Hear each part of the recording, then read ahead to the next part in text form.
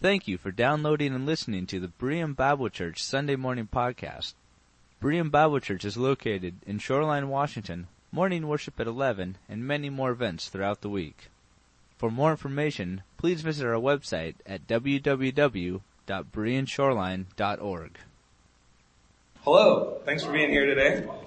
It's good to be back with you. It was 99 degrees for like 4 days straight down in Portland before I drove up, so it was really nice to be back with you in more ways than one, but also because you're all here. People have been asking me kind of what have you been doing these last 5 months. A couple people have come to visit me actually. I had Cody and Renee came down and played board games with me for a whole day. That was really awesome. That was like one of the best days I've had so far. Really cool to see them. Pastor Ken Farman came down and saw me, took me out for Mexican food. That was really cool. So some people kind of know what I've been doing. Playing board games and eating Mexican food. No, I'm just kidding. At least on those days. But, sorry?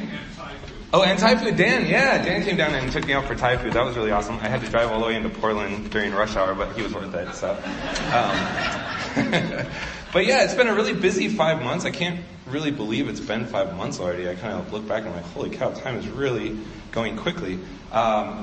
I know a lot of you guys are already getting my newsletter updates, so I'm not going to go too crazy in depth with what I've been doing, but just to give you a little info, I've been meeting a lot of pastors, church planners, people who work in church planning and networking. I've probably got a network of about 25 guys and gals who are all doing the same kind of stuff I'm doing, that we get together fairly regularly and encourage each other and stuff, so that's been really cool. Last April, I went to Michigan for an assessment with Converge Church Planning.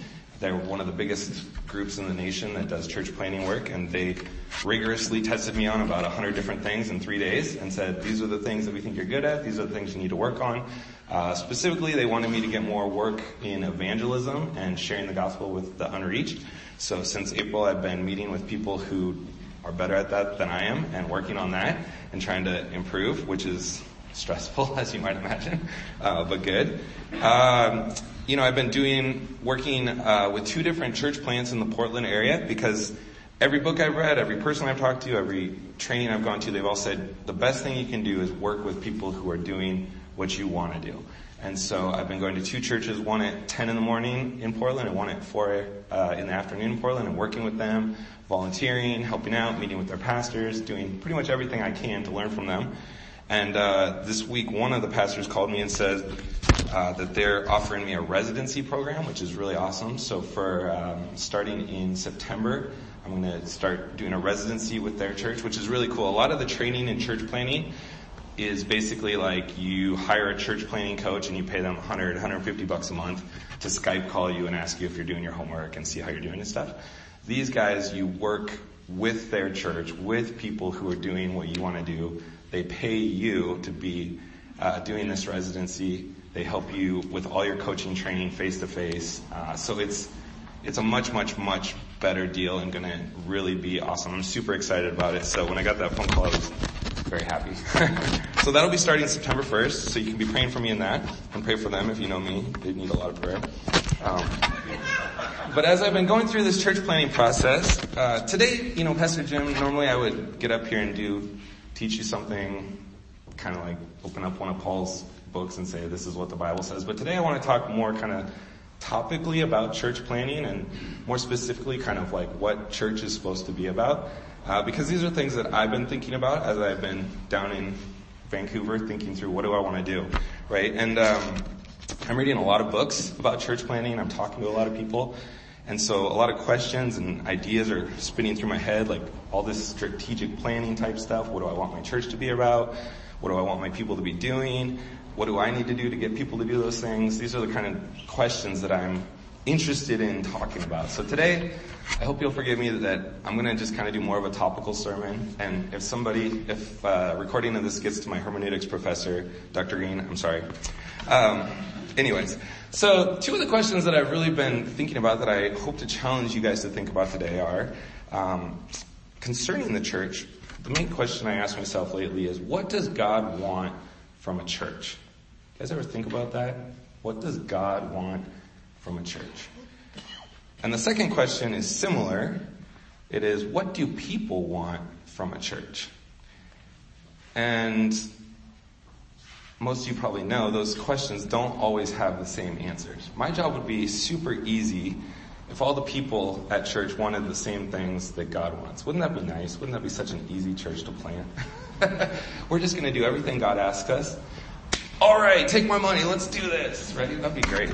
I'd probably already have a church going by now. But unfortunately, we know that those things don't always align perfectly, do they? And so there's a little bit of a tension there for me because I have to think about both things. Because a church obviously should be following the things God wants us to do, right? That's the most important. But if you don't do the things that people want, then you're not really going to have too many people there. And that's problematic if you want to start a church. So I want to look at those two questions today and just spend some time talking about them. First of all, what does God want from a church? Now, when we talk about church, it's important to kind of define what we mean, because if you've been coming to church for a long time, you probably know that there's multiple definitions for church, right? And we often call these like the little c or lowercase church, and then the big C uppercase church. And what we mean by that is the little c is like this building, right? When I say I go to Berean Bible Church, that's my church. Churches with a little c, that means this building, that means this location here in Shoreline. Someone else might say I go to the church across the street, that's little c church. And so what does God want from the little c church? Like when we all come together here, when we get together in the gym or when our new building's looking awesome, we get together. What does God want us to be doing? What are the important things that are part of us meeting together here on Sunday mornings? You might be kind of surprised to learn that the Bible doesn't have a ton of information about how we do this.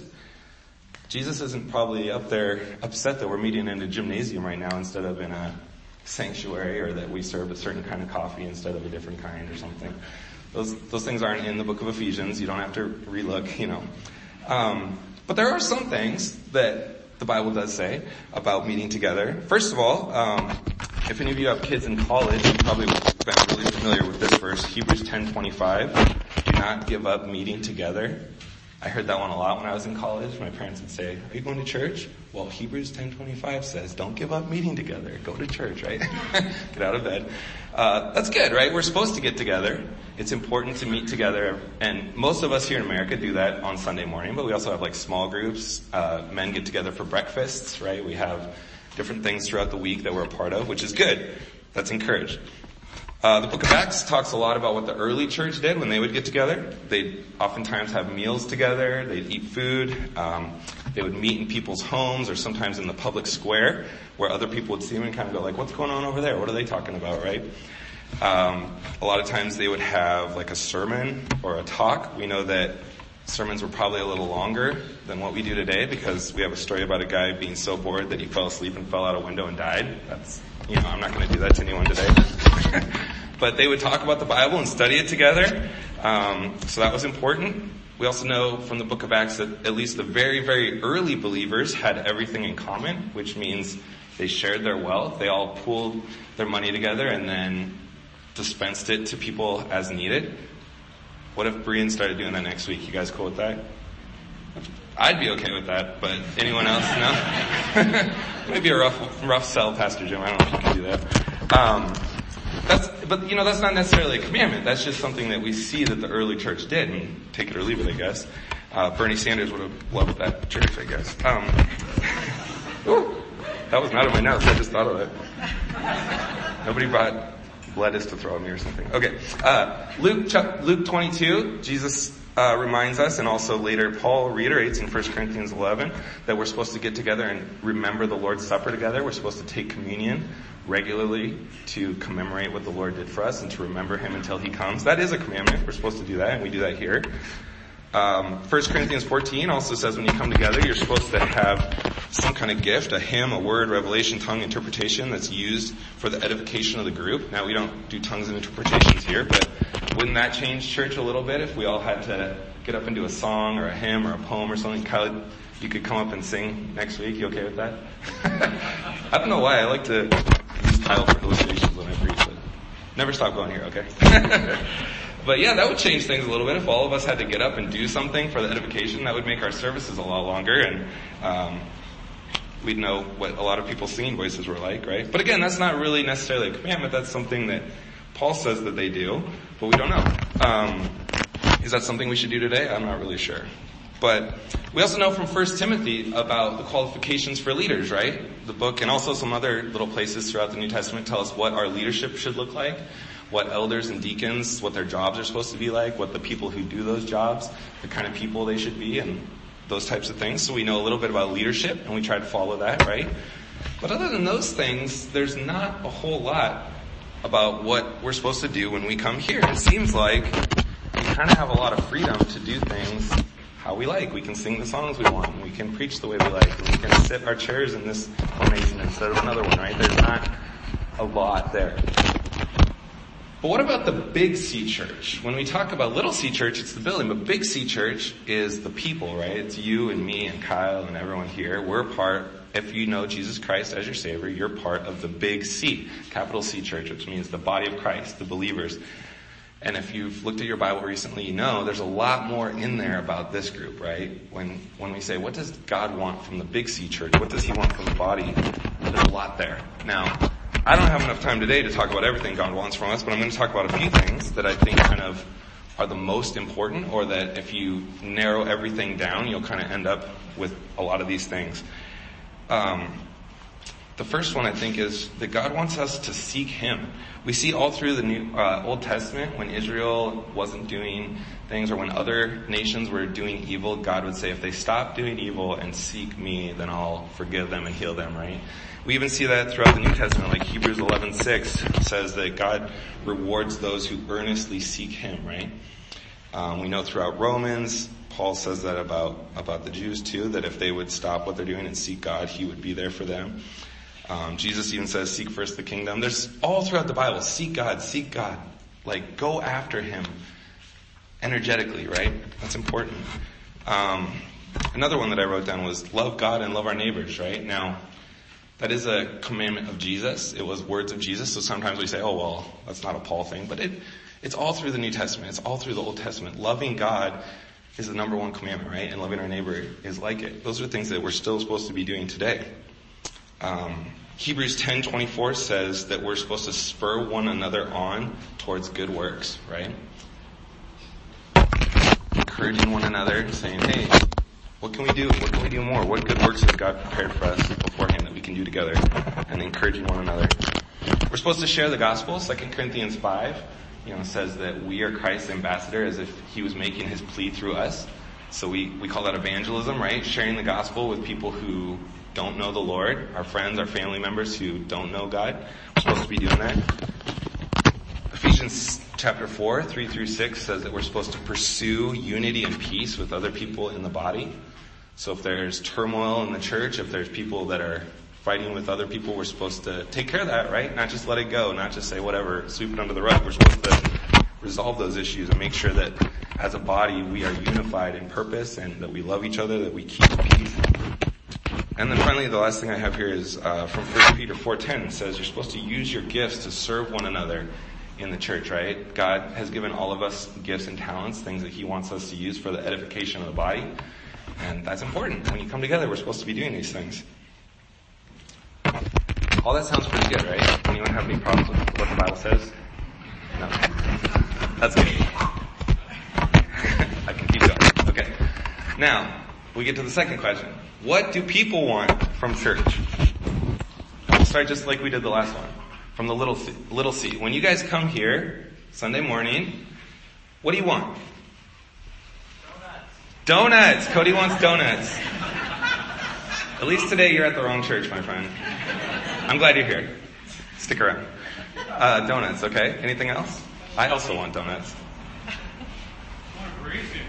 More what? I want to praise Him. You want to praise Him. Bob, you do a good job of praising Him. I gotta say, don't ever leave either. I really love you, man. I love that you're here. You get the amens going and stuff. We need that. I want to praise God. We want good teaching. Okay. Good. Yeah. We want good teaching. What? I heard another one. Fellowship. You guys are covering all my notes. Yeah. I'll tell you what I got here, and this is what research shows, this is what the books I'm reading say. Number one thing people want when they visit a new church, good music. Number one thing, good music. I see a lot of heads nodding. Yes, we want that too. That's good. I like good music. Correct theology is the second one. Not just theology, but correct theology. There's a lot of denominations in the church, a lot of different tribal Christian groups, right? And I think even though some of us might cringe to think about this, we'd all agree that a lot of us come to Berean because of grace theology, right? We like the way that this church teaches the Bible. And other people go to other churches because they like the way that those groups teach the Bible. And so research actually shows people will go to a church with horrible almost everything that teaches the Bible how they think it should be taught more than they'll go to a church with a ton of good stuff that teaches some stuff they don't agree with, right? So tribal thinking is important for people. Someone already said, and I think said, good preaching and teaching. That's really important. We'll be back to that next week. Programs. Just kidding. Programs are another one, especially if people have kids. Oh man, if people have kids, they want children's programs. They want stuff their kids can go to. They want that free babysitting that's also going to teach them the Word. It's really important, right?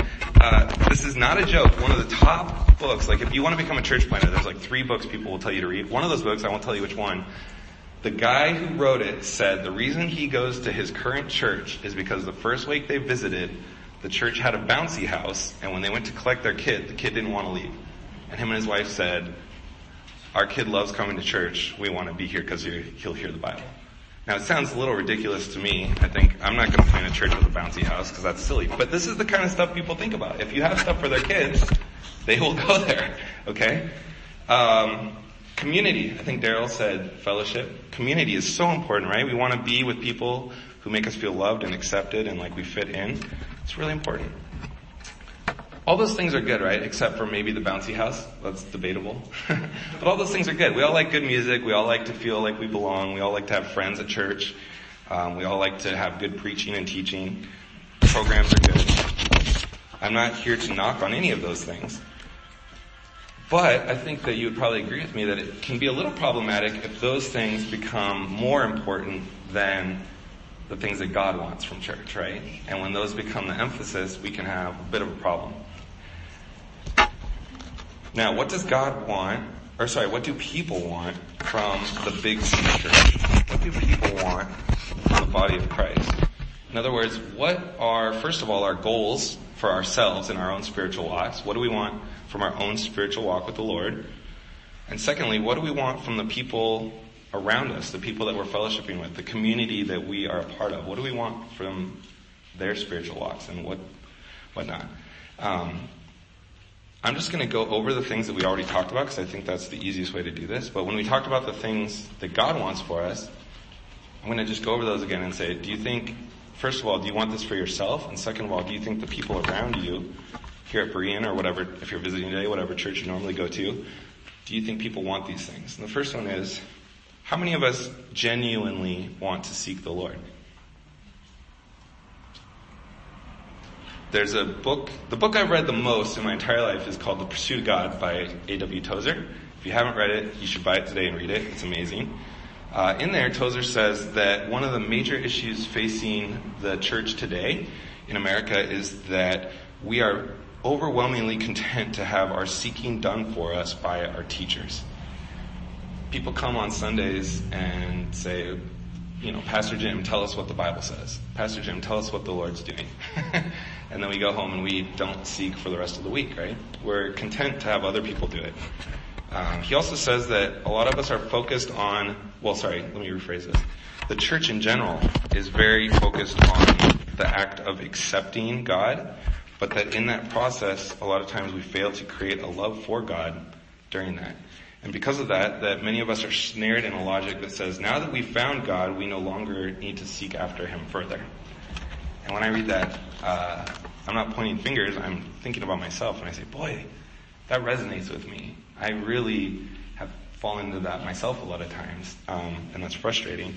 So, how many of us genuinely want to seek the Lord?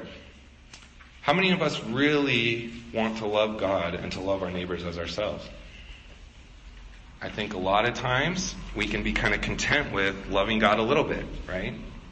If we had to put a hierarchy of what we love in life, how many of us could honestly say God is at the top of that? I know most days I could not. And I think most of us would probably agree with that, right? It's a hard thing to do. We say, well, I love God a little bit, but I love myself more. I love my neighbor a little bit, but I love myself more. I love my neighbor until, their kid's screaming at 2 a.m. or until they're blasting music or playing a movie or something. Then suddenly I don't as much. This is one that I've had to ask myself too, is do I even believe that it's possible to love God more than I love myself? Or to love my neighbor as much as I love myself? I know the Bible says that, but do I really believe that that's something I can accomplish in my life? Do I really think I can get there? Or is it just like a thing the Bible says and I don't know how to do, and so I give up? How about this? How many of us really want to spur others on to good works? That's a lot easier than the next question is, who wants to be spurred on by others to do good works, right? It's so easy to tell other people what they should be doing. I don't really like it very much when people tell me, hey, you're not doing enough here at church. You should be doing more. Or, you're not evangelizing enough. You should be doing more. It's hard to be spurred on. Spurs, like if you think, there's a basketball team, but the Spurs are named after the little hooks or little spinny things on a cowboy's boots, right? We call those spurs. And when I think about another Christian kind of like kicking me in the gut to get me running, I don't really like that. It also kind of means that we encourage one another or give incentive to one another to do good works, right? That's tough. How about this? How many of us really want to be evangelizing? Who wants to go out and share their faith with their non-Christian coworker who didn't vote like we did or something, right? That's tough. When's the last time we evangelized? Anybody evangelized this week? Don't brag. What about this month? My mom did. What about this year? What about this decade, right? We could go back and back and back. Then, there we go. We got a decader back there. That's good. It's hard, right? We don't really do this that often. Most of us. Some people do. Don't we mostly kind of leave that up to our leaders? Like if I bring my friend to church, Pastor Jim will hopefully share the gospel up front, or if not, I'll bring him multiple weeks, or, even with our own families a lot of times. When I was a youth pastor, not to say bad things about my parents, but not my parents from the kids, but a lot of them would say, I don't need, they had this mindset, like, I don't need to share the gospel with my kids. I bring them to youth groups, so you do that. Do we bring our kids to Kevin and say, teach them the Bible, teach them about the Lord, and hopefully they accept, and if not, you suck at your job? Is that what we say? Do we do that? I got that a lot. I don't know if Kevin does or not. How many of us really value unity and peace with one another? Don't most of us here probably have someone in this room that we don't really like, that we don't really get along with? Or maybe another believer that we don't really like, that we talk about behind their back? Maybe they did something that ticked us off a long time ago, 10 years ago maybe, and we're still upset about it. Why aren't we making peace with those people? Those are our brother and sister in the Lord, right? Some of us don't even make peace with our own brothers and sisters, let alone body of Christ brothers and sisters. Some of us haven't talked to our family in a long time. Why don't we do that? How many of us really value using our gifts to serve one another? Statistically speaking, they say that if your church has 10% of its members or of its people serving in ministry, that you're doing really well. Now I think actually Berean has more than 10%. Susie could tell me that, but we do pretty well here, but it's not 100%. I don't know if anyone has a church that's 100%. What is the other 90% doing, right? We come to church and we're served, and we say, oh, church was really great today. They sang songs I liked, and the pastor had a good message. I really feel great about my experience. And then we take off, right? Did we do anything? Did we serve the person next to us? Did we use our gifts that God gave us? Not always, right? Now, it's really easy to stand up here and point fingers. I'm not doing that. Because if you know anything about me, the number one thing is I always ask myself all these questions before I get up and ask anyone else. I'm always being self-reflecting and challenging myself. These are things that God's really been convicting me about and saying, what are you doing, man? If you're going to start a church and tell other people to be doing these things, what do you got to do? You have to be doing them first, right? And that's what I'm learning right now. It's like, holy cow, I need to do these things first. I want to do a little exercise. In my pocket, I may or may not have a $20 bill. For this exercise, I have a $20 bill. Okay? I had one, but I went on a date and that cost way more than $20. So, ask me about that later. What up? Just kidding. Okay. No one's going to remember anything else I said today except you had a date. My mom's eyes. Please. Okay, $20 in my pocket. All you gotta do right now is raise your hand, and I'll give you $20. Who's raising their hand? Who wants $20? That is so pathetic. Like, half the room's not even raising their hand. $20 is not worth raising your hand. Okay. To half the room, there's obviously too many people here that want my $20, so I gotta narrow it down a little bit. Instead of just raising your hand, you gotta come up here and get it. Now, who's coming up to get it? Okay, hold on. I win. No. Don't worry. $20 isn't that much. It's not. This isn't a 1985 $20. This is 2018 $20. Okay. So we still got too many people. So you got to run around the church now 20 times, one time for each dollar. Who's doing it? Jack's kid still, it's Jack, right? Charlie. Jack's your brother. I'm so sorry. I'm terrible at this. Okay, we got one guy, Charlie, who's going to run around the church 20 times. 2 people? We got 2 people? Okay, that's 2's too many. So now after you're done running around the church, I get to punch you as hard as I can. Charlie's still, you're crazy, kid. I don't know. Charlie still wants my $20. Okay. Charlie, I hate to say this, but I don't really have $20. I'm sorry. You'll never forget this sermon, though. I don't really have $20, but here's the point of that illustration.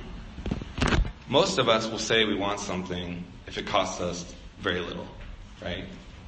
If I said all you gotta do, everyone in this room can have $120 if they raise their hand, all of us would probably raise our hand and I'd pass out all the money I have in the world after I sell my car. Okay. But the truth is, the more that analogy goes, it starts getting more and more expensive, right? Until we're down to one person who would let me punch him in the face, which is just silly. Right? But it costs a lot. That $20 by the end of that analogy cost a lot. So as we look back over the things, as I look at this list and I say, God, if I could just raise my hand. Sorry, I didn't really think about this before. If I could just raise my hand and have a deep, meaningful, amazing relationship with the Lord, I would do that. If I could just raise my hand and love God more than I love myself, I would do that. If I could just raise my hand and love others, love my neighbors as much as I love myself, I would do that. If I could just raise my hand and lead a friend or a family member to the Lord, I would do that. If I could just raise my hand and work together with all of you here at this church to do good works that affect our community and reach people, I would do that. If I could just raise my hand and use all the gifts and talents God's given me in a deep and meaningful way that brings so much fulfillment, I would do that. But I can't. And you can't either. We can't just raise our hand and get it because it takes hard work. It takes running up here. It takes 20 laps around the church. It takes getting socked in the face by our friends. That's what these things take. They take effort and desire and hard work. One of my favorite comedians, now that I cried, this will be a good transition. One of my favorite comedians, he's dead now, but his name's Mitch Hedberg. I can't recommend any of you listen to him, but I'll tell you one of his good jokes. He says this. He says, sometimes when I'm out on a tour, I'll be staying at a hotel, and I'll be laying there in bed trying to fall asleep, when suddenly I'll think of a funny joke. Then, I either have to get up and find a pen so I can write it down, or I have to lay there and convince myself that the joke I thought of isn't that funny. I like that one. Y'all have terrible humor. No, I'm just kidding. 6 of you are on my page. Okay. So basically what he's saying is, he starts thinking about this funny joke and goes, that's pretty good. I would like this. I would like to tell this joke at my next show or something. But it requires me to get out of this comfortable position in bed that I'm in where I'm all toasty warm and the pillow's propping my head up and I'm comfortable, right? So instead of getting up and dealing with discomfort, he just convinces himself that it wasn't really that great of a joke, right? And I think that as I think about American Christianity, I think about myself. I think to myself laying there in bed, very comfortable. And I think to myself, are the things of God really worth getting out of bed for? Are they really worth pulling this blanket away and feeling the cold air rush on me? And a lot of times, if I'm being honest, I gotta say they're not. There's 2 mistakes, I think, in the way that we think about our spiritual walk. And the first one is this. I think that a lot of us really lack motivation to put in the work. And the reason for that is because most of us don't really see the effort as being worthwhile, right? When I said who will raise their hand for $20, half the room didn't raise their hands.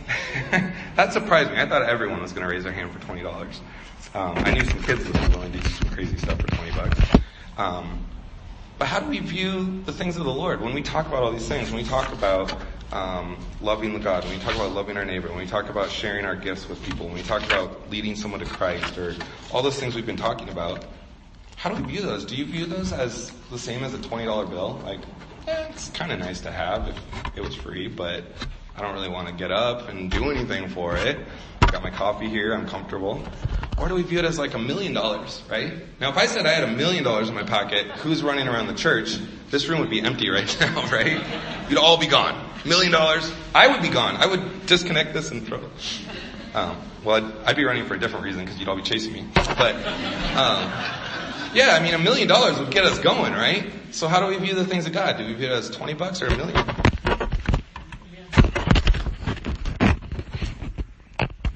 I really have been asking myself, personally, why do I not always see the things of God as desirable?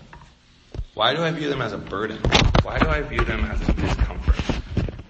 I think as I look over this list, and I was working on this sermon this week and last week, I really started to look at those things more closely and say, like, is this a burden? Is it a burden to lead someone to Christ? I've done it. It was a long time ago. And I can tell you in the moment, it was one of the greatest things I've ever done in my life. Right?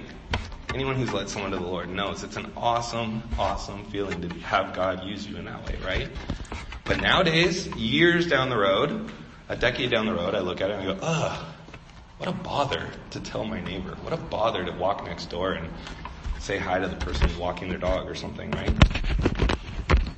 A friend of mine, I keep talking about evangelism because that's the thing that these people convicted me or talked to me in my assessment about. They said, you need to work on evangelism. And so what I did was I reached out. If you have my newsletter, if you've been getting my newsletter, you'll know the story already a little bit. But I reached out to a really good friend of mine that I went to grad school with who works in India now.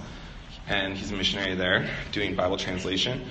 And he is an evangelist. I mean, he used to embarrass the heck out of all of us roommates in Chicago because we'd be going on the train to like see a movie or something together. We're all sitting there perfectly fine. And he turned to the person next to him and say, hey, do you know Jesus? And we're all like, oh, we're just trying to see a movie, man. Like, don't do that. And then we, talked about it and whatnot. But as soon as they said you need to work on evangelism, I reached out to this guy. And the question that he asked me was this question that's been with me every day since then. He said, Josh, what's it going to take to get it?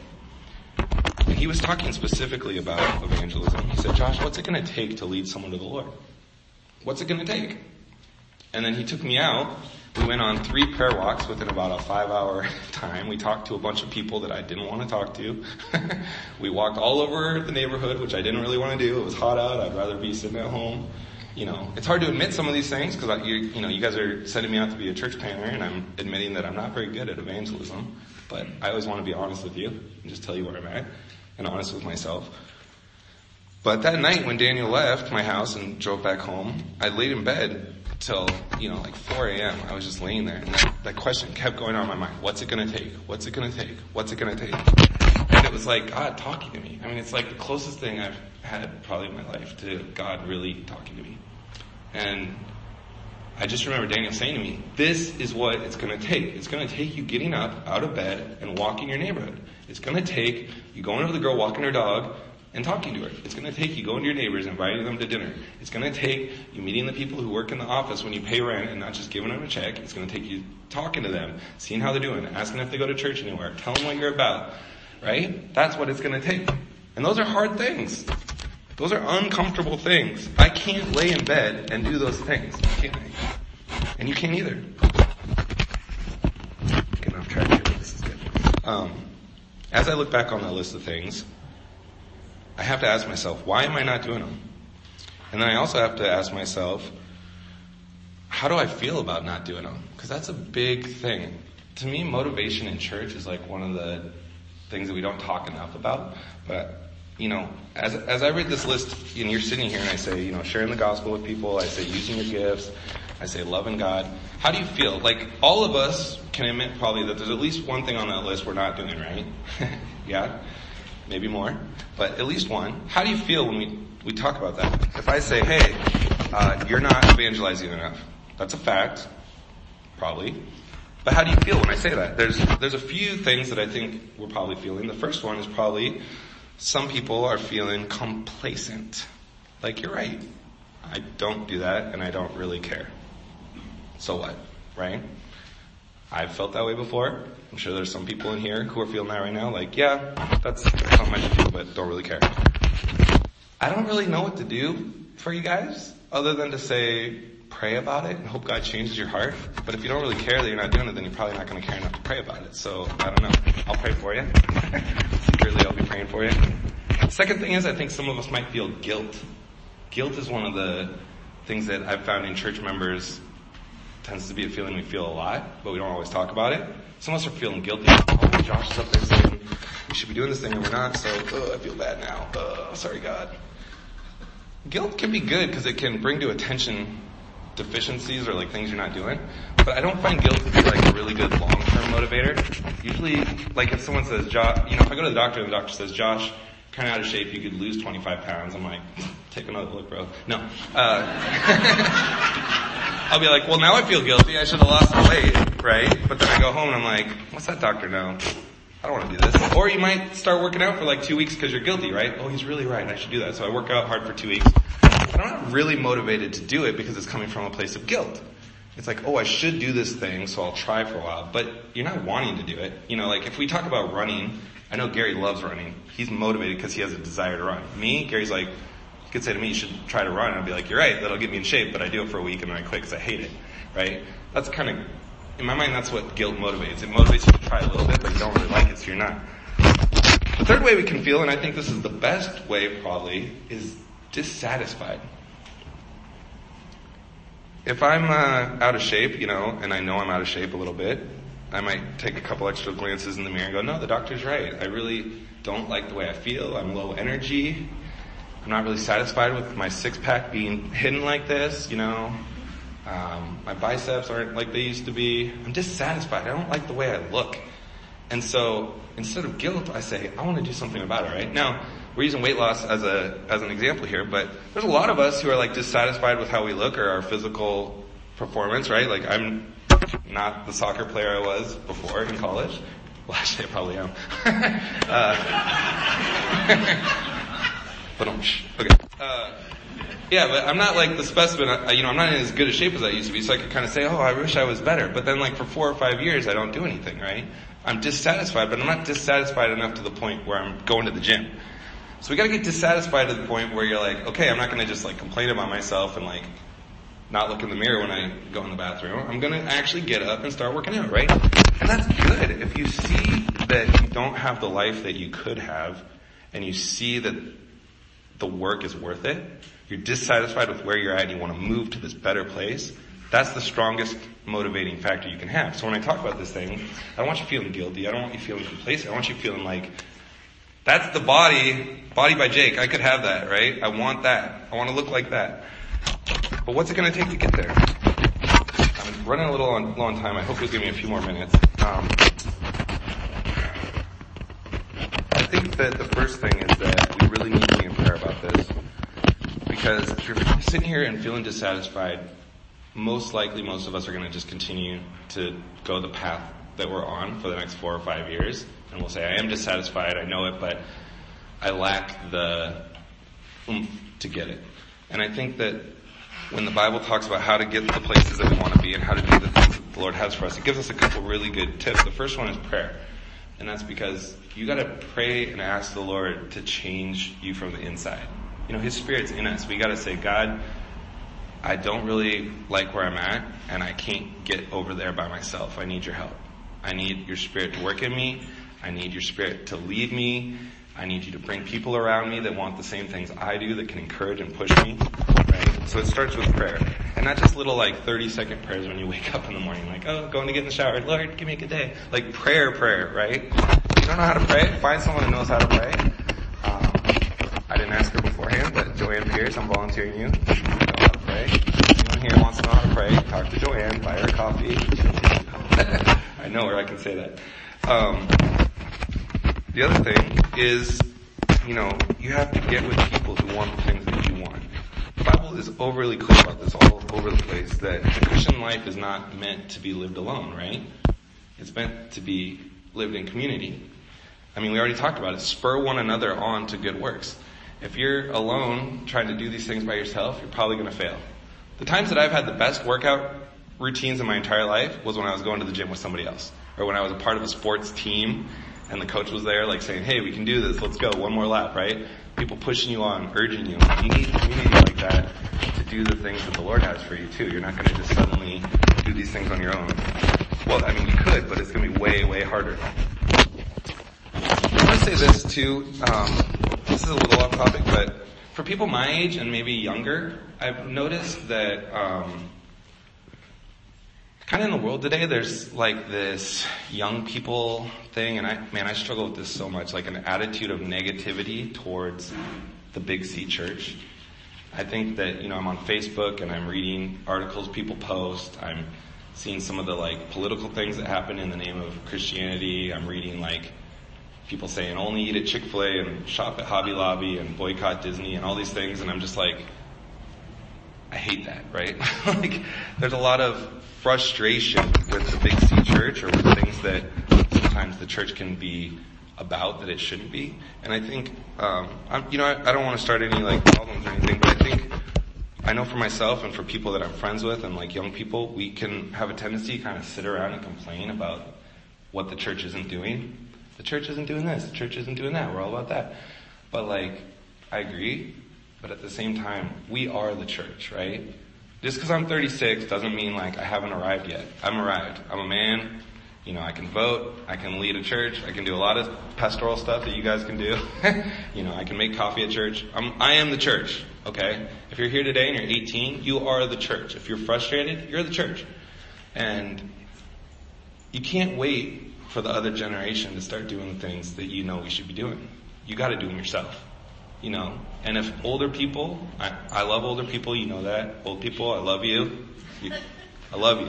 But if young people, if you look and you say the old generation's not doing it, you gotta be about it yourself. You gotta start doing it. You gotta start working out, and you gotta let people see, the older generation see what working out looks like, and maybe pull them along with you, okay?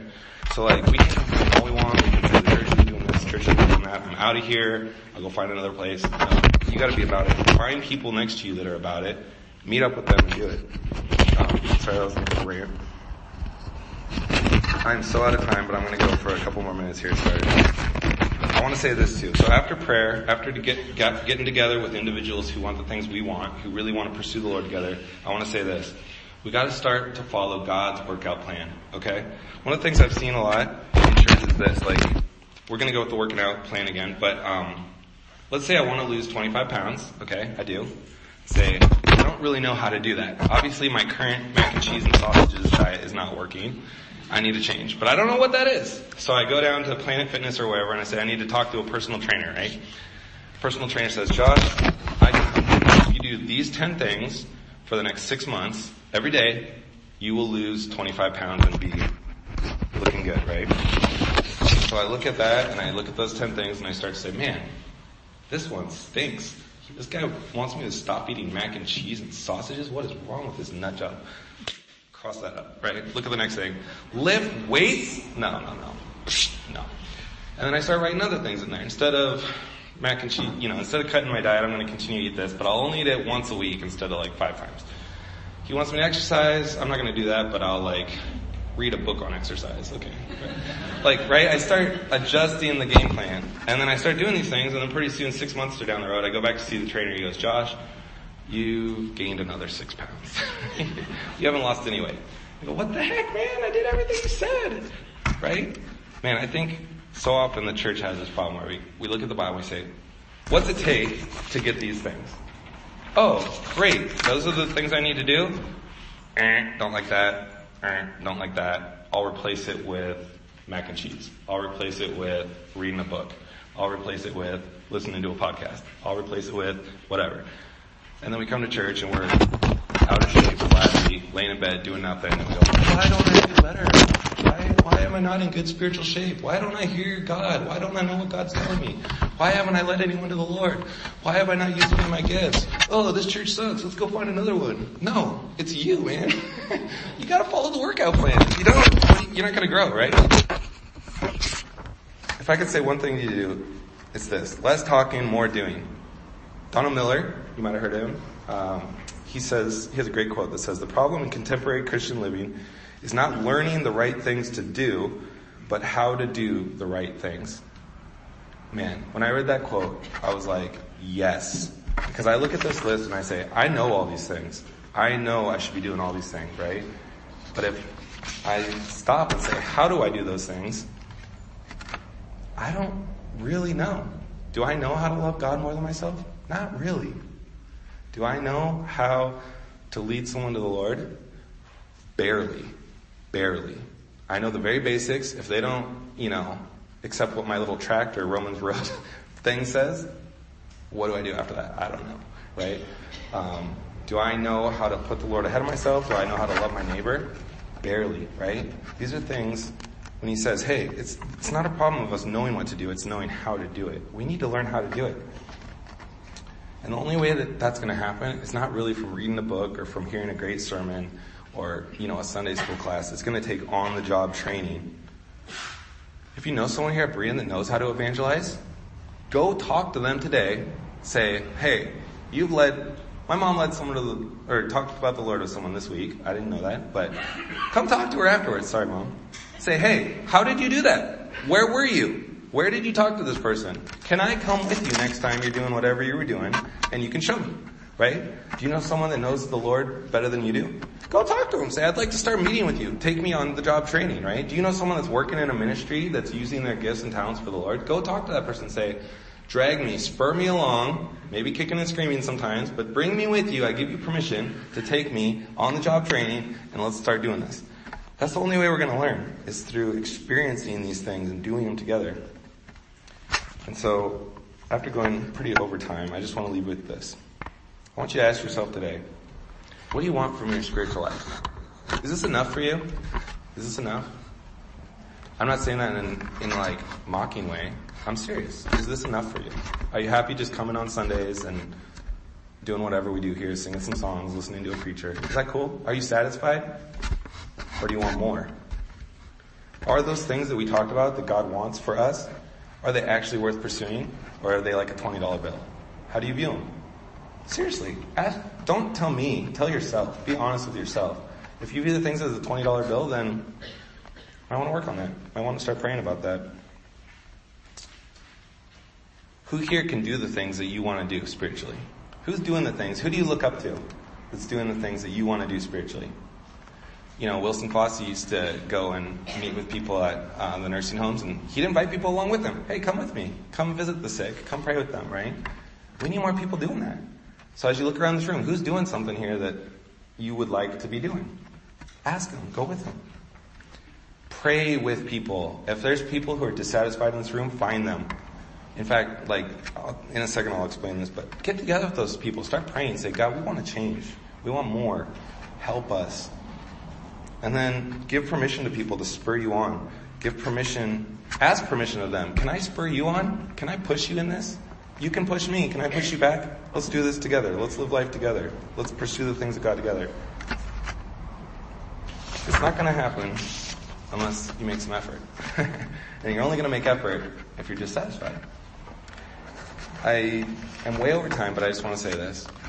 Today, after the service, if you're sitting here today and you go, hey, I'm dissatisfied, I want to be doing some of these things, I don't feel guilty, but I just want more for myself. I know there's other people here too that are probably feeling the same way. I feel that way. I live in Vancouver, so I'll get coffee with you, but you gotta drive down at least half the time. But I want to just invite people, if that's you today and you want to actually pursue this, don't just leave, but after the service, come down here to the corner, and if there's other people, just talk to them. Spend some time saying, hey, what do you want to do? I want to do this too. Let's start by just getting together and praying about it. And let's start giving each other permission to challenge each other and push each other a little bit. Okay? So hopefully some of you will come down here and work on this. If not, that's all right. Well, it's not all right. Never mind. It's no one down here, that's not all right. Okay. Let's pray and then we'll close. All right. God, thanks so much for this great time up here in Seattle, and thank you for bringing me back to Berean these last couple Sundays. It's been so nice to be home around people that I love and that love me. It's been really, really helpful for my soul, and I thank you for that. Lord, I pray for us as a church, and especially a Big C church, the people of God who oftentimes in our minds think we want to do the things that you have for us, but then we fall short. We lack the motivation, we lack the drive. Help us in that, Lord. Help build a fire in us. Help to draw us closer to you and to encourage us and to lead us into the things that you have, because those are the best things. Honestly, that's not just theology, that's the truth. If we do the things you have for us, that's the best life we can have. Help us to remember that and to follow after it. In your name we pray. Amen.